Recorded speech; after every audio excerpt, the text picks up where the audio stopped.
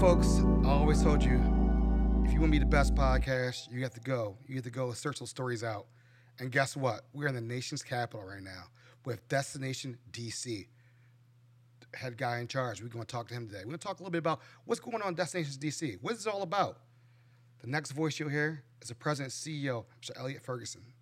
Pandora's Box is a mod, vibrant, woman-owned lifestyle boutique located in historic Federal Hill neighborhood of Baltimore, Maryland. Pandora's Box offers a unique selection of the latest trends, jewelry, gifts, home decor, and personal accessories.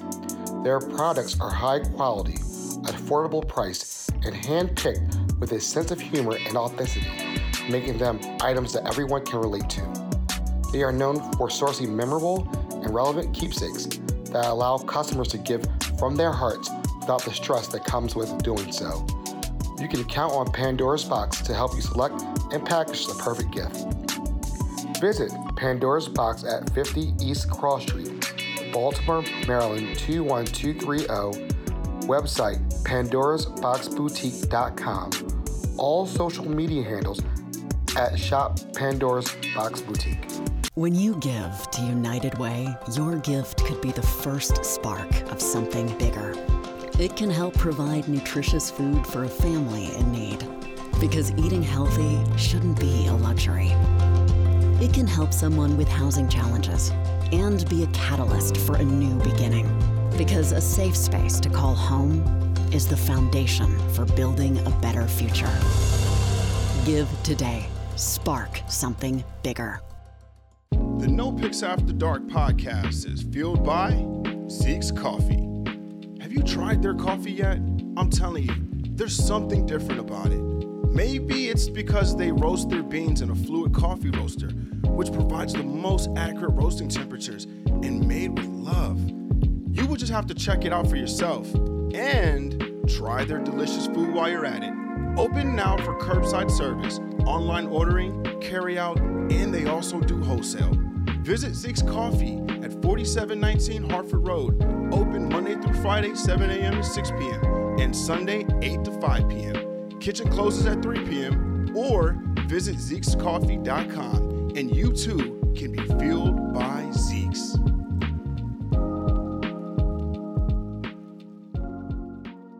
Welcome to the No Picks After Dark podcast. I'm your host, Aaron Dante. You know I'm bringing the heat. You know it may be fall, but summertime never ends down in the Mid-Atlantic. So guess what? We have the president CEO of Destination DC, Mr. Elliot Ferguson. How are you? Doing good, Aaron. How are you? Oh, it's a blessing being here, man. Thanks for traveling all the way from Baltimore to come see us. It felt like a long trip. I felt like I could have been in New York City and back. I know. The train is the way to go, but it's all good. If I didn't have all this equipment, I would have been here in a heartbeat. Fair enough. I took the MARC train and got here real quick. Gotcha. Well, we're happy to have you. Thank you so much for your time and your team. Your team has been excellent to get a hold of. They've been really corresponding. So thank you for everything, your whole team, for making it happen today. It's our pleasure. Happy to have you here in the city. Okay, so tell us, the audience, a little bit about you. Before we get into what you do. Okay. Are you from D.C. originally? Give us a little background about you. Yeah, I'm a native Washingtonian. Okay. Washington State. Okay. Yeah, I was born in Washington State. And, the thing about D.C. is that folks are very, very proud. They third generation. They tell you the name of the hospital. So I always joke. I was born in Washington State, lived in California until I was a teenager, moved to Savannah from San Jose, went to high school, went to college there, lived in Atlanta for 10 years, and been in D.C. for 21 years. Wow, you travel a lot. That's clear cross country. You're absolutely right. So it's been pretty cool. Learned a lot along the way. I like to hear that. No, when I was growing up, my family, we moved a lot. I was born in Baltimore, then we moved to Ohio, then we moved to Dallas, Texas. Then we ended up in Syracuse, New York, which is the weather is total 180 right there. Dallas and Syracuse weather, totally different. Totally different. And then they went back to Houston and I finished my college up in Syracuse and whatnot. Awesome. So I'm orange, Syracuse orange. So tell us a little bit about tourism. What was your major in college? I'm sure you were like, I'm going to be the head of Destination DC, or I'll be in tourism agent. Did you ever think that? Absolutely not. I finished college in the 80s, 87. No one really knew anything about hospitality other than you either worked in a hotel or you worked in a restaurant. Fast forward several decades later, People just assume you work in a hotel, you work in a restaurant, and that's about the extent of what they know about hospitality. So I kind of fell into it like several of my peers, whereas someone approached me about working for the Savannah Convention Bureau, and I was kind of like, I don't want to do bus tours. So I dodged this guy for 6 months until one day I said, let me do a little bit more research. And back then, research was more than just picking up your phone. You had to literally go to a library to do more research, and found out how much this industry really tapped into what I enjoyed the most about growing up as a kid. So 34 years later, I'm still in the industry. Now, as a kid, did you like traveling? Was your family often traveling a lot? Yeah, we did. Living in California, my dad's from the Bahamas, my mom's from Savannah. Living out west, we had a motorhome. My dad would put kids in a vehicle with beds and expected us to stay up. And I remember him yelling, "Get up and look out the window and let's see the world." And if we didn't, then he would pull over on the side and make us climb cliffs. And we would be complaining the whole way. And, what you realize as you get older is how much that really exposed me to traveling to the Bahamas to visit family, Miami, Savannah. I tell people all the time as we talk about the economic difference between Black America, white America, is like, when you were Black, you visited your relatives, and that was vacation. My dad always took us a little bit beyond, but we didn't do a lot of international travel. So, it's always fascinating to me when you hear about kids that finish school and then they decide to take a 6-month sabbatical and they're traveling from country to country. And I was always fascinated by it, and I was intrigued simply because of the things in which we saw, the Redwood Forest, going up to Oregon, and just exposing us to things that perhaps we didn't appreciate at the time, but now play a huge role in what I do today. Well, you hit it home. Like when you just said, I remember as a young child, just family, going to family trips. That was vacation. Yeah. And international, that was unheard of. I mean, all Right. the people who I knew went international were my cousins who were in the military. In the military. And that was it. And they would tell you, you got to go over here. And I didn't know too much until like high school. Like, in the high school, I had friends who went overseas for a Spanish trip. Right. And my parents were like, you sure? We ain't going to send you over there right now. Yeah. Like, so I guess it's interesting you say that. I love how you hit that home. So, working with the public, what was your job before the tourism? Were you working with the public at that point? Or? Yeah, this career field is my second out of college. I've always been in economic development. So the difference is I started off Savannah Economic Development Authority, Savannah, huge port city, trying to get corporations to relocate, expand, or build in the city, which could take anywhere from a year to 10 years for them to actually make that happen. I remember a big one was Fuji Oil out of Japan, built a huge plant in Savannah, and I had to know the depth of the river for the ships to come down. I needed to know all those things, all those variables tied to that. So I'm still in economic development. This is the third convention bureau that I've been in the 30 plus years that I've been in the industry. So where were you before Destination? What was your first stop and what was your second stop? Savannah, for 2 years. Left Savannah in 91. I was in Atlanta from 91 to 2001, so I realized the Olympics, and which was really, really cool to see, and for a city like Atlanta, great city, and people normally travel, again, huge Black population, civil rights, and regional draw, and but great infrastructure, great convention center, great hotels, and then moving here after 9/11. I had 2 aha moments in my career. One was 9/11, whereas I remember laying in the bed that night and saying to myself, I've been in this job for 10 years, and I've moved from sales manager to vice president, but I felt like there was a ceiling that I would not be able to break above and beyond that. In essence, I bought into the fact that I'm now a vice president, and this is probably as far as I'm going to go with this company. Wow. So I made a decision that I'm leaving. And I'll never forget when I went to the office and said, I'm resigning. Where are you going? I don't know yet. And then the next week, this opportunity in DC, kind of popped up. And it really was the impetus for me to not allow myself to wake up and not get too comfortable in a role. I was very happy there, did very well, but at the same time, I recognized things that I probably did not pay enough attention to, and I really right-sized that as I looked at my career moving forward. Wow. So that were you a little bit nervous back when you think back about it, when you're like, I'm leaving. I'm done. I'm going to just change it, just go and figure things out? Well, it kind of tied into what I always said I would do when I graduated. I did not want to work a job for 20 years. Good job. You know, the things that, you know, your family tells you when you get a good job. And I remember that the reason why my grandparents didn't leave a good job is because there may not have been another opportunity for them. Mm-hmm. Whereas I didn't see the world like that. But I said when I finished college, I would work somewhere every 4 years and move to another city. Mm-hmm.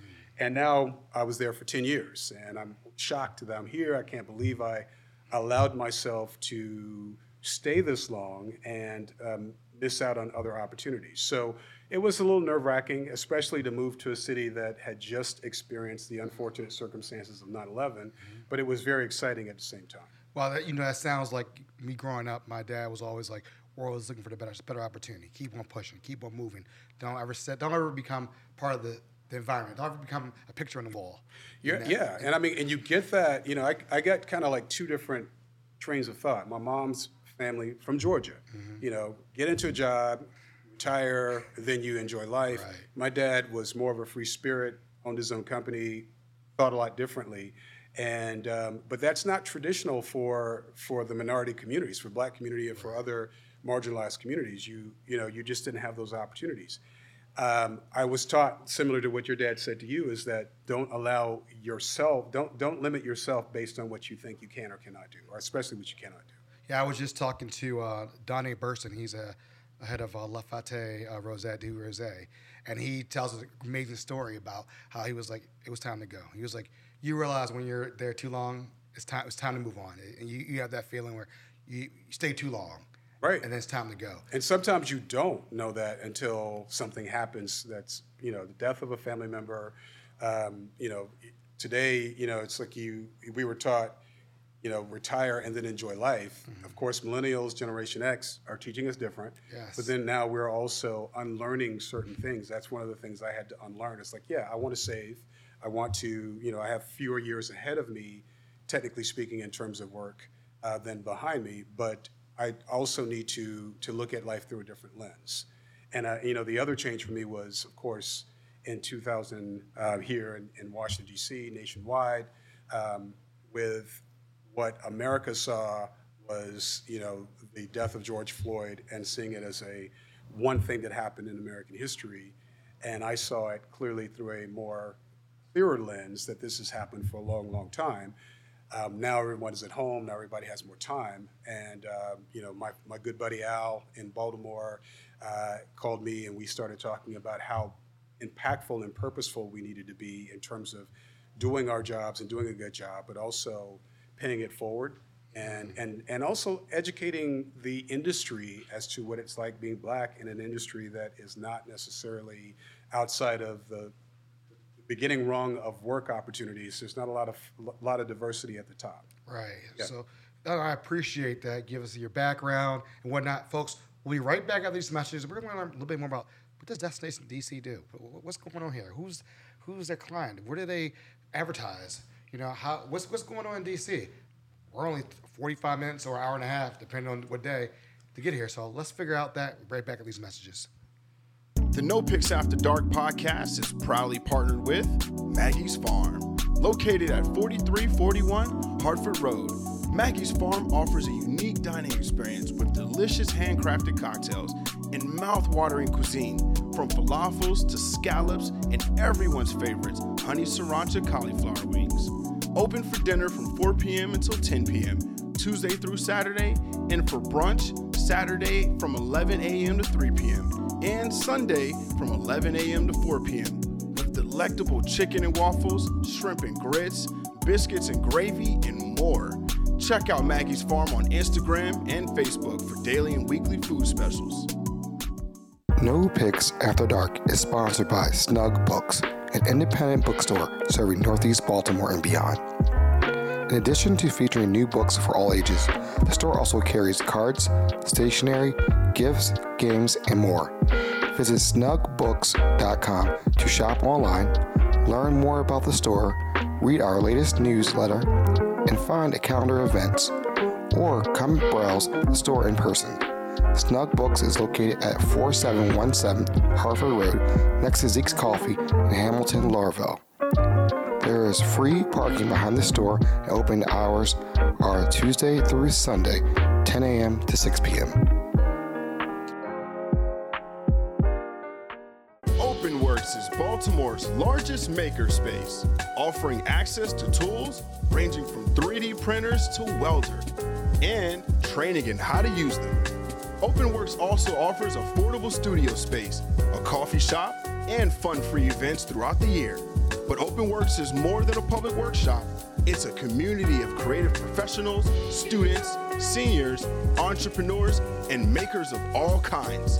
Check out the website at www.openworksbmore.org or Instagram at open_works_bmore for class schedules, membership options, and more.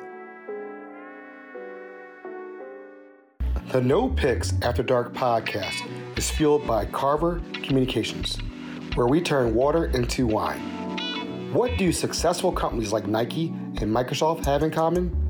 They all have full-service public relations departments that fuel every aspect of their business. Bill Gates has repeatedly said, "If I had one last dollar, I would spend it on PR."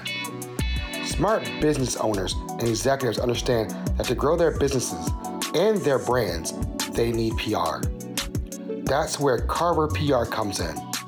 Carver PR is one of the most premier PR agencies located in Washington, D.C. They handle media relations, marketing, branding, corporate strategy, and crisis. With 25 years in the communication field, they are well versed in every area of business you can imagine: political, entertainment, corporate, and nonprofit communications. Go to their website and check them out, therealcarver.com, or reach out to them now at therealcarver@gmail.com. And folks, we are back. Again, we are in Washington, D.C., the nation's capital. I'm so excited to have the president and CEO of Destination D.C. How are you, sir? You know, I'm good. All is well. I'm glad. Hey, I'm having a great conversation. The vibe is lovely. Just enjoying hearing your stories, and I can't wait for the audience to listen to your story and just really like, wow, this is I love hearing these new things. I think one thing that really hit home from the beginning and what you said was I really equated to representation matters. Right. And it makes my heart warm. And I know when I was in the Baltimore Sun, my picture was there. Best podcast. I had so many different African American and minority podcasts reach out and say, wow, you're doing that. And then guess what? The following year, they had 20 people up for Best of Baltimore and guess that 2015 were African American or minority podcasts. That's impressive. Never has happened. Wow. So again, I just always say representation matters. So it does. That's what it's all about. So Destination DC, what is that all about? I mean, we've done Visit Baltimore, but we want to talk about you guys. What is Destination DC? What do you guys do here? Well, I would say that if you look at what Visit Baltimore does, it's economic development tied to people coming into our city for 3 to 5 days, maybe longer, investing by staying in hotels, eating in restaurants, shopping, having amazing experiences, and then leaving, and then another group of people coming in. So what we do is economic development. It could be domestic or international tourism. It could be domestic or international conventions, the larger congresses that meet at our convention center, or something as small as 10 people. So our goal is to look at ways of promoting DC in a way that these individuals will leave a positive impact on our tax base. And in the case of our industry, that's $800 to $900 million a year, and creates new jobs. In Washington, D.C., a city with 700,000 people, 10% of them are tied to working in hospitality. So do you guys work with, I guess, the convention centers, obviously, and whatnot, and are you one of the teams that help get people here for conventions? Is that one of your main goals for your teams? Absolutely. Okay. I think the misnomer for destination management organizations is that, one, we work for the government, and we don't. We work with the government. 2, we put on events and conventions. I can't tell you the number of people that call me and say, hey, something in the water, the Pharrell event that happened here over the summer, aren't you guys putting that on? We don't put on events like that. We work to attract individuals to come to Washington, D.C., to attend those, and we want them to come from the region, but selfishly we want them to come from the region or globally, check into a hotel, and pay into the tax base. So we're going after the larger congresses or conventions. We're going after the leisure traveler because of the economic impact they leave as well. Yeah, you guys have had some. I mean, you guys always have some huge conferences here. I remember a couple of years ago, I think you might have the Alpha Kappa Alpha Incorporated AKAs were here. Yes. I know National as MBAJ. They were here.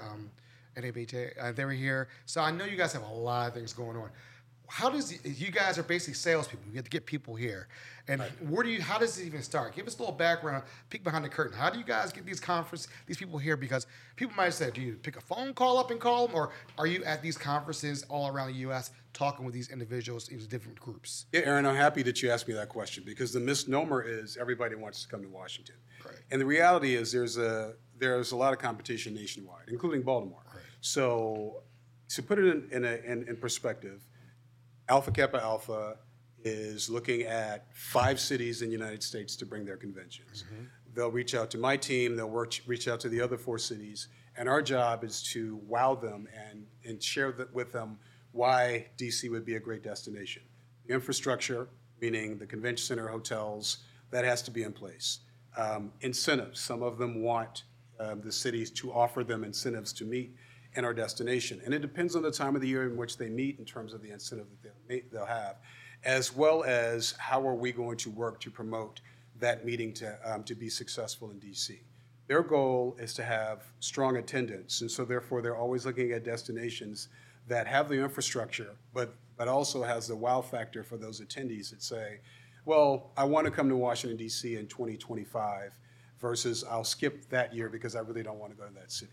So when it all boils down to is creating jobs at all levels within the industry.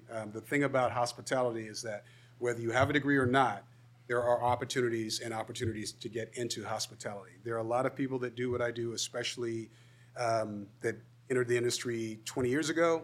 They don't even have college degrees. And granted, that is important today, but the thing about hospitality is that if you are a returning citizen because you were maybe incarcerated, there are opportunities. There are different layers of careers in hospitality that are generated by individuals because of what we do to bring folks to the city. See, selfishly, I will tell you, I love coming to D.C. One of the last, I've gone to a lot of major events here, but I remember the ACC basketball tournament was here. Right. And Syracuse had just joined the ACC, and that's when they would play basketball down at the, what's the name of the center now? It's not Capital One Arena. Okay, I was going to call it. I want to make sure. Verizon Center, MCI Center. Yes.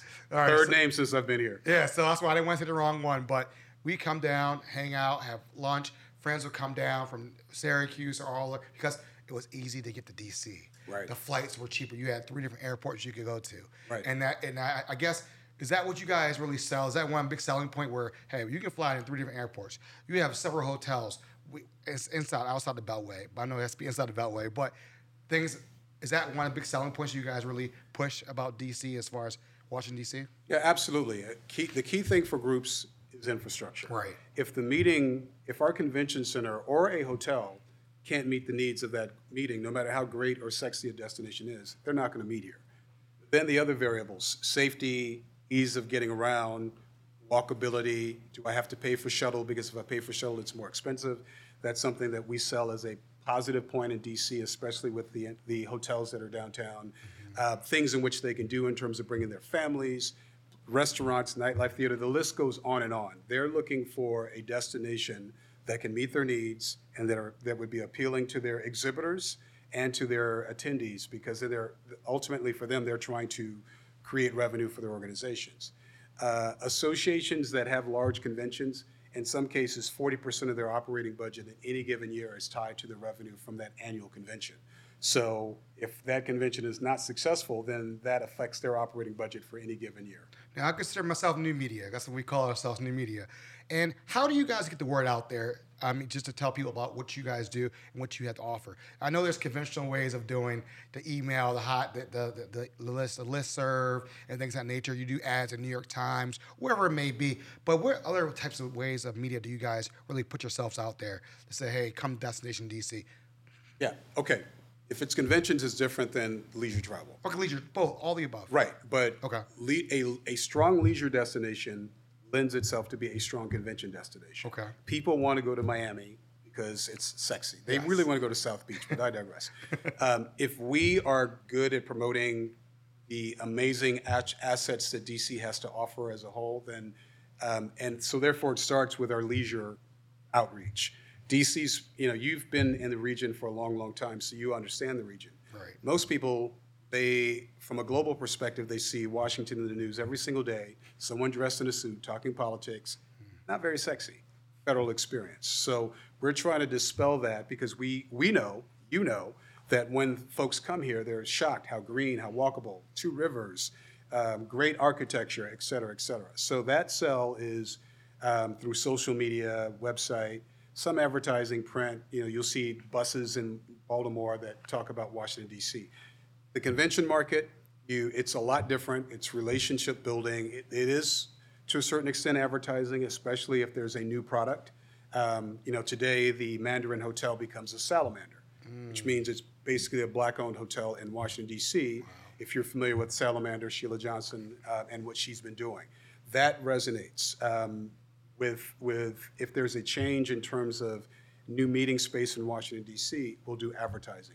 But the trade shows that we attend, which are quite a few domestically and internationally, is the best opportunity to do outreach to those that are looking at locations for their conventions. I know you guys just had one in Toronto, correct? We did. So then you have probably a booth there. You probably go all out because you want that international, to come in and check out the city and see what it's all about here, correct? Yeah, absolutely. Now, the difference, the one you're referring to is Destinations International. Okay.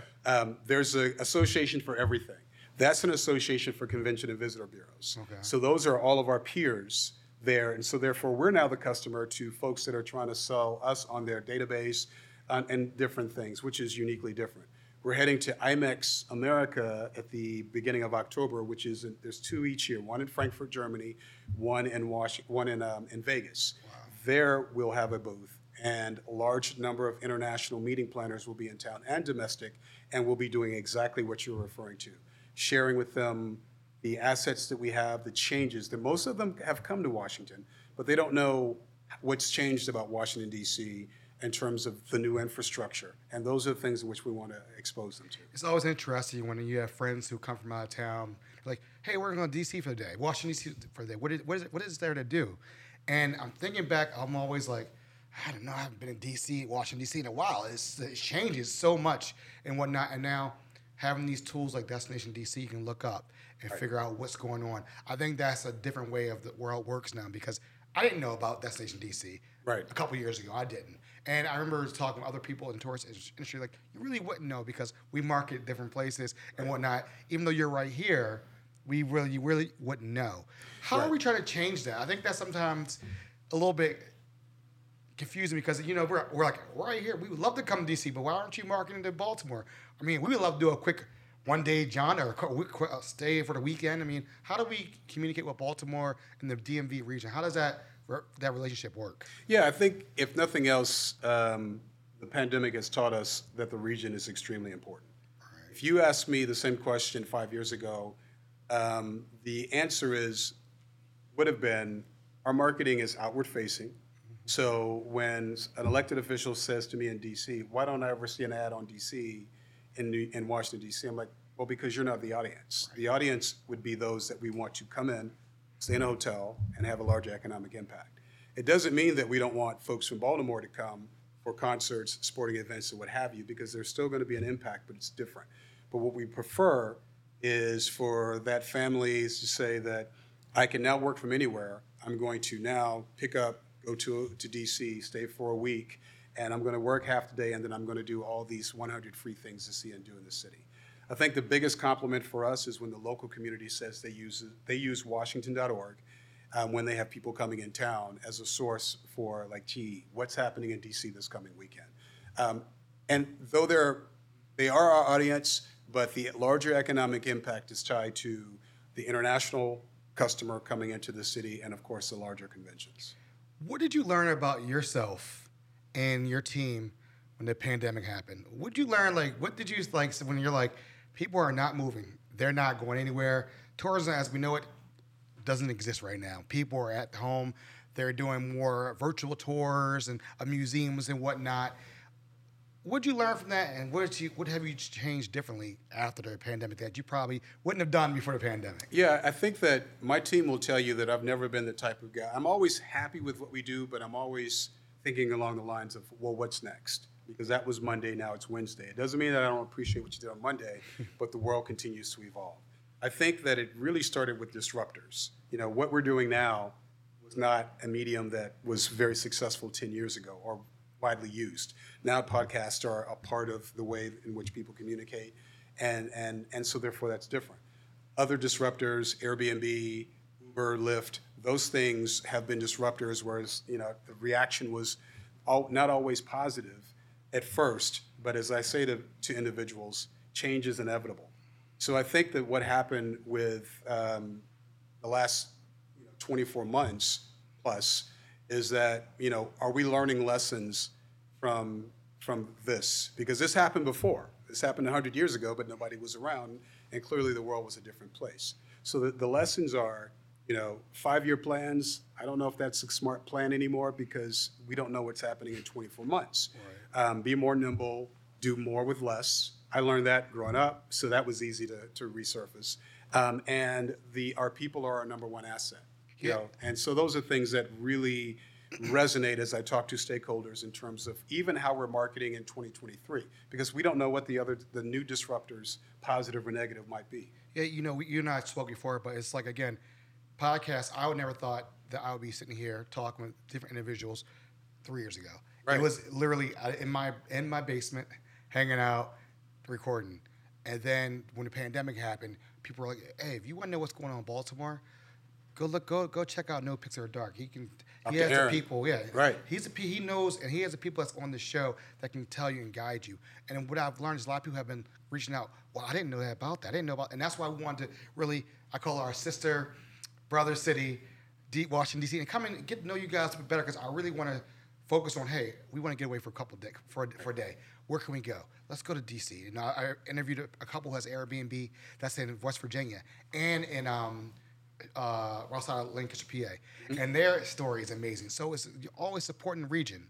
And so that's why I look at just how can we help out in this new way of doing things and getting the word out. Because people listen differently now. Right. They're not like they used to, where we were talking on the ride up here. We don't even listen to radio. We were like, when's the last time we listened to radio? And I'm normally in the morning time, I'm listening to a podcast. Right. Because I'm always like, what's going on? I listen to somebody like a New York Times or whatever podcast. Oh, let me find out real quick. And that's it, So where do you see, what's the biggest trials, tribulations that you've ran into besides the pandemic, being Destination D? Because I learned something that you just said today. You guys aren't run by the government. A lot of people think that probably. Right. Because it's a political city. What have you ran into that was difficult that you guys navigated through besides the pandemic? I really think it's along the lines of taking care of our people. Okay. And not only from the standpoint of paying and incentives, but it's also along the lines of stopping and paying attention to what their needs are. And I don't think that's something in which we are unlearning, because you were taught whatever your issues are, you don't bring them to work. And granted, you don't, but at the same time, you have to have a safe space so that people can talk about, the Roe v. Wade decision, whatever you're, just acknowledge and give people a safe space. Mm-hmm. I think we've also learned that we just need to, we got to slow it down. We're all running, this race to what? And, there's inevitably things that are going to happen. I mean, a lot of people have lost their lives during COVID. So as much as we talk about economic development and tourism, we have to also recognize that we are dealing with a situation, a pandemic, that, arguably travel could kill someone, or not wearing a mask could kill a family member. Those are things in which we did not talk about before. So I think that it's important to kind of take steps back and pay attention to and bring your personality into the workplace. For me, for Al in Baltimore, and for other DMO, especially the Black leaders, we took this as an opportunity to talk about what it's like being Black in this industry, and how when individuals looked at what happened, with senseless murders in 2020, how I can see myself in that space. Today you see me in a suit. What happens when I'm walking down your street and it's dark? Now I'm a threat. And to open up that dialogue to understand more along the lines of race relations, which, up until the last administration, people thought there were no issues with race relations, which, if you are not white, you knew that there always have been. And I think the last administration and subsequent events have given us an opportunity, especially COVID, to talk about race relations a lot more, and for all of us to learn a lot more about each other. So my purpose has shifted. I mentioned earlier, 9/11 was one of those shifts. 2000 was the other shift, whereas yes, I'm still focusing on my job, but I'm also focusing on ways in which I can expose individuals to this industry, especially minorities, and get them interested enough to one day want to become the CEO of a destination management organization. Love hearing that. I love hearing that. So you're listening, somebody's out there listening right now, watching. They're like, you know what, this sounds amazing. Where do I start? Like, where does one start? Meaning, we know we have LinkedIn, we have all these different tools, but how does a person get their foot in the door? It's easy to say, but like, if they're looking, hey, I've worked here, I want to change it, my profession, but this is something I really want to be a part of. What advice would you give out there to that person who's listening and watching, saying, hey, I want to get in this industry? This guy inspires me today. Yeah, I appreciate that question. I think the key thing is, to your point, you're at your fingertips. You have access to so much information. Right. Back in my day, you really had to actually work to get information on organizations, on career fields.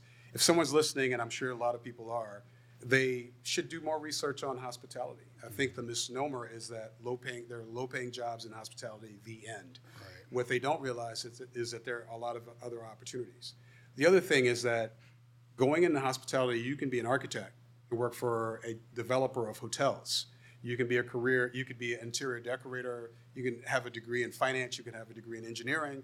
There are so many different career fields within hospitality that does not necessarily resonate with the audience, because they always think of a server in a restaurant, which I was once upon a time, or working in a hotel, which is open 24 hours a day, and I don't want to be a bellman. There are a lot of people that started off as bellmen. The former chair of CEO of U.S. Travel Association, as I chaired that organization, started off as a lifeguard, and then build upon, reach out to individuals. LinkedIn is always good. The number of people that say, well, I would have reached out, but I assumed you were busy, cracks me up, because I'm like, yeah, I am busy, but I do respond. Sometimes it falls through the cracks. We're not going to go there. Sometimes it falls through the cracks, but when if you reach out to me, if you see that I'm giving a speech, or any of my peers in the industry, more than likely someone's going to respond back to you. But even if you don't get a response the first time, similar to what you've done, don't let that be the end. You have to follow up, because everyone's busy. And I think that it's incumbent upon that person to do the research, but it's equally as incumbent upon that person to say, hey, I'd like to get on your calendar. I always tell people there's a will, there's a way. Absolutely. You're going to make it happen. And if you reach out to one person, they don't follow up, reach out to someone else. The number of people that reach out to me, my wife's in the industry. She does extremely well on the hotel side, and she is a formidable force within the industry. And I like to talk to folks and say, you should talk to my wife, Talisa Villa. She's with Kempton. She oversees sales for the entire brand globally. And what you'll find is that there are always good intentions, but we're also in jobs that require us to travel a lot. Right. So, but those that are persistent in a non-aggressive way will always get our attention, because we want to help and we want to share the stories. How has the hotels were built back up as far as I guess we're not post-COVID, but are people coming back out again? Have you seen an uptick on vacancy, like as far as hotels filling up? Have you seen that recently? Yeah, absolutely. Okay. We definitely, each year gets better. Okay. But I remind, as we talk about economic development, it's quality, not quantity. We want everyone. We want student youth to come to DC, but I came as an 8th grader. I spent very little money because I had very little money. And so the city can be full in March, and folks say, oh my God, there's people everywhere. The city must be doing great. And we are doing good. But at the same time, the economics are tied to the international visitor. They stay longer and spend more. Mm-hmm. So our marketing is tied to bringing everyone into our city.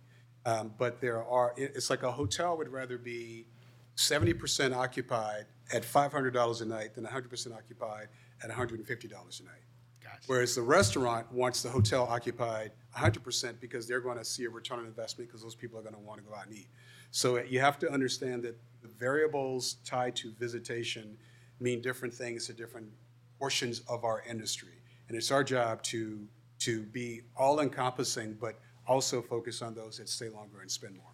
What do you want the listeners and the viewers to walk away from this interview? When they hear this interview, what do you want them? What do you hope they walk away with? Well, I think the key thing is to look at hospitality through a different lens. I think the black eye that we received from the pandemic is that this industry was one of the first to shut down and one of the slowest to rebound. And I think there have been lessons learned there. But as we're rebounding, there are a lot of career opportunities within hospitality that people aren't thinking about. The other is that, yes, there's absolutely nothing wrong with someone starting off at the front desk of a hotel as to get their foot in the door. And I think it's lost in a generation because people want to come in on Monday and then on Friday want to talk about my job. And I'm like, that all sounds lovely, but that's just not realistic. Find mentors. Find mentors for your personal life, for your professional life, and don't be afraid to continue to change mentors as you grow as a person because it's inevitable. If you're lucky, you're going to continue to grow. Your career is going to continue to change. But do the research, ask the questions, and recognize the fact that there are a lot of opportunities within this industry. All right, we do a little fun thing called rapid fire. All right, every episode. Okay, crabs or crab cakes? Crab cakes. Okay, you're not a crab guy? I used to be. I don't. It's too messy. Guys don't like to have our hands that dirty. Flats or drums for chicken wings? Drums. Blue cheese or ranch? Blue cheese. Favorite Super Bowl halftime show? Quite a few. Prince.